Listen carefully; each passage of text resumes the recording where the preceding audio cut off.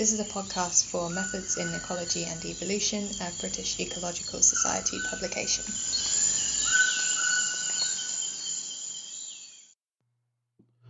I'm David Hawke, talking on behalf of Sarah Bury and Julie Brown, co-authors of our commentary in Methods in Ecology and Evolution on preventing and detecting human error in stable isotope analysis.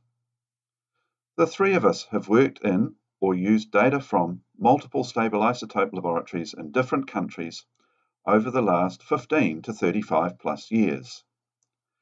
Our commentary addresses a topic that, in our experience, few scientists dare to talk about: errors or mistakes in generating the data we all depend on when we carry out our ecological studies. Our intended audience includes those new to stable isotope analysis and those old hands who have perhaps lapsed into habits that might need reviewing. As you will see, something we emphasize is the need for a long-term relationship between you, the ecologist, and your stable isotope laboratory. For our commentary, stable isotope analysis is a particularly relevant vehicle because it is widely used in ecology, it's complex technology requiring specialist analysts, and it is typically carried out remote from the ecologist. So, what does our commentary cover? We looked at the entire process from sample selection and submission to analysis in the stable isotope laboratory, and finally, reporting back to the ecologist. We use our combined experience as analysts and as ecologists to set out a series of scenarios, and we describe particular instances of their occurrence. These scenarios stretch from pre-submission errors made by the ecologist to errors made within the stable isotope laboratory. As we explain, some of these errors involve pretty obvious results as they have odd values that may stand out as being clearly incorrect. But the real problem errors are the ones that can't be spotted visually. Having set out the scenarios for human error, we explain firstly how each could be prevented, and then how they might be detected should they occur. Finally, we describe measures that the ecologist can take to maximize the chance that the results they depend on are fit for purpose.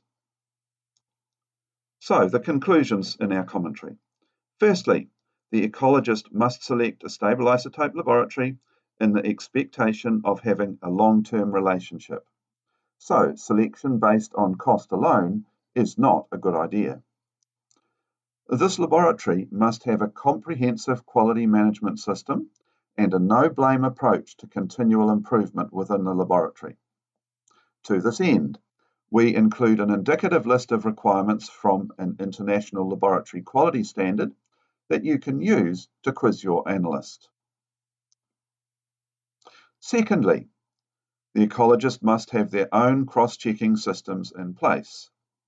These include firstly a documented pre-submission system for ensuring that the number of samples submitted matches the sample submission sheet, that all samples are unambiguously labelled, and that these samples have not started to decompose.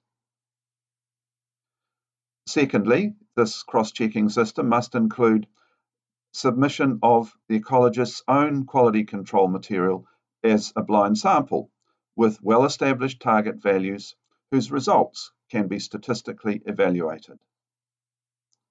As we explain, there are good descriptions in the literature to guide quality control material preparation and data interpretation.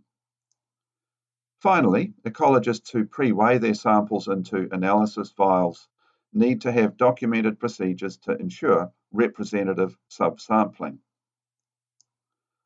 We hope you enjoy reading our commentary and find it useful in improving your practice as an ecologist.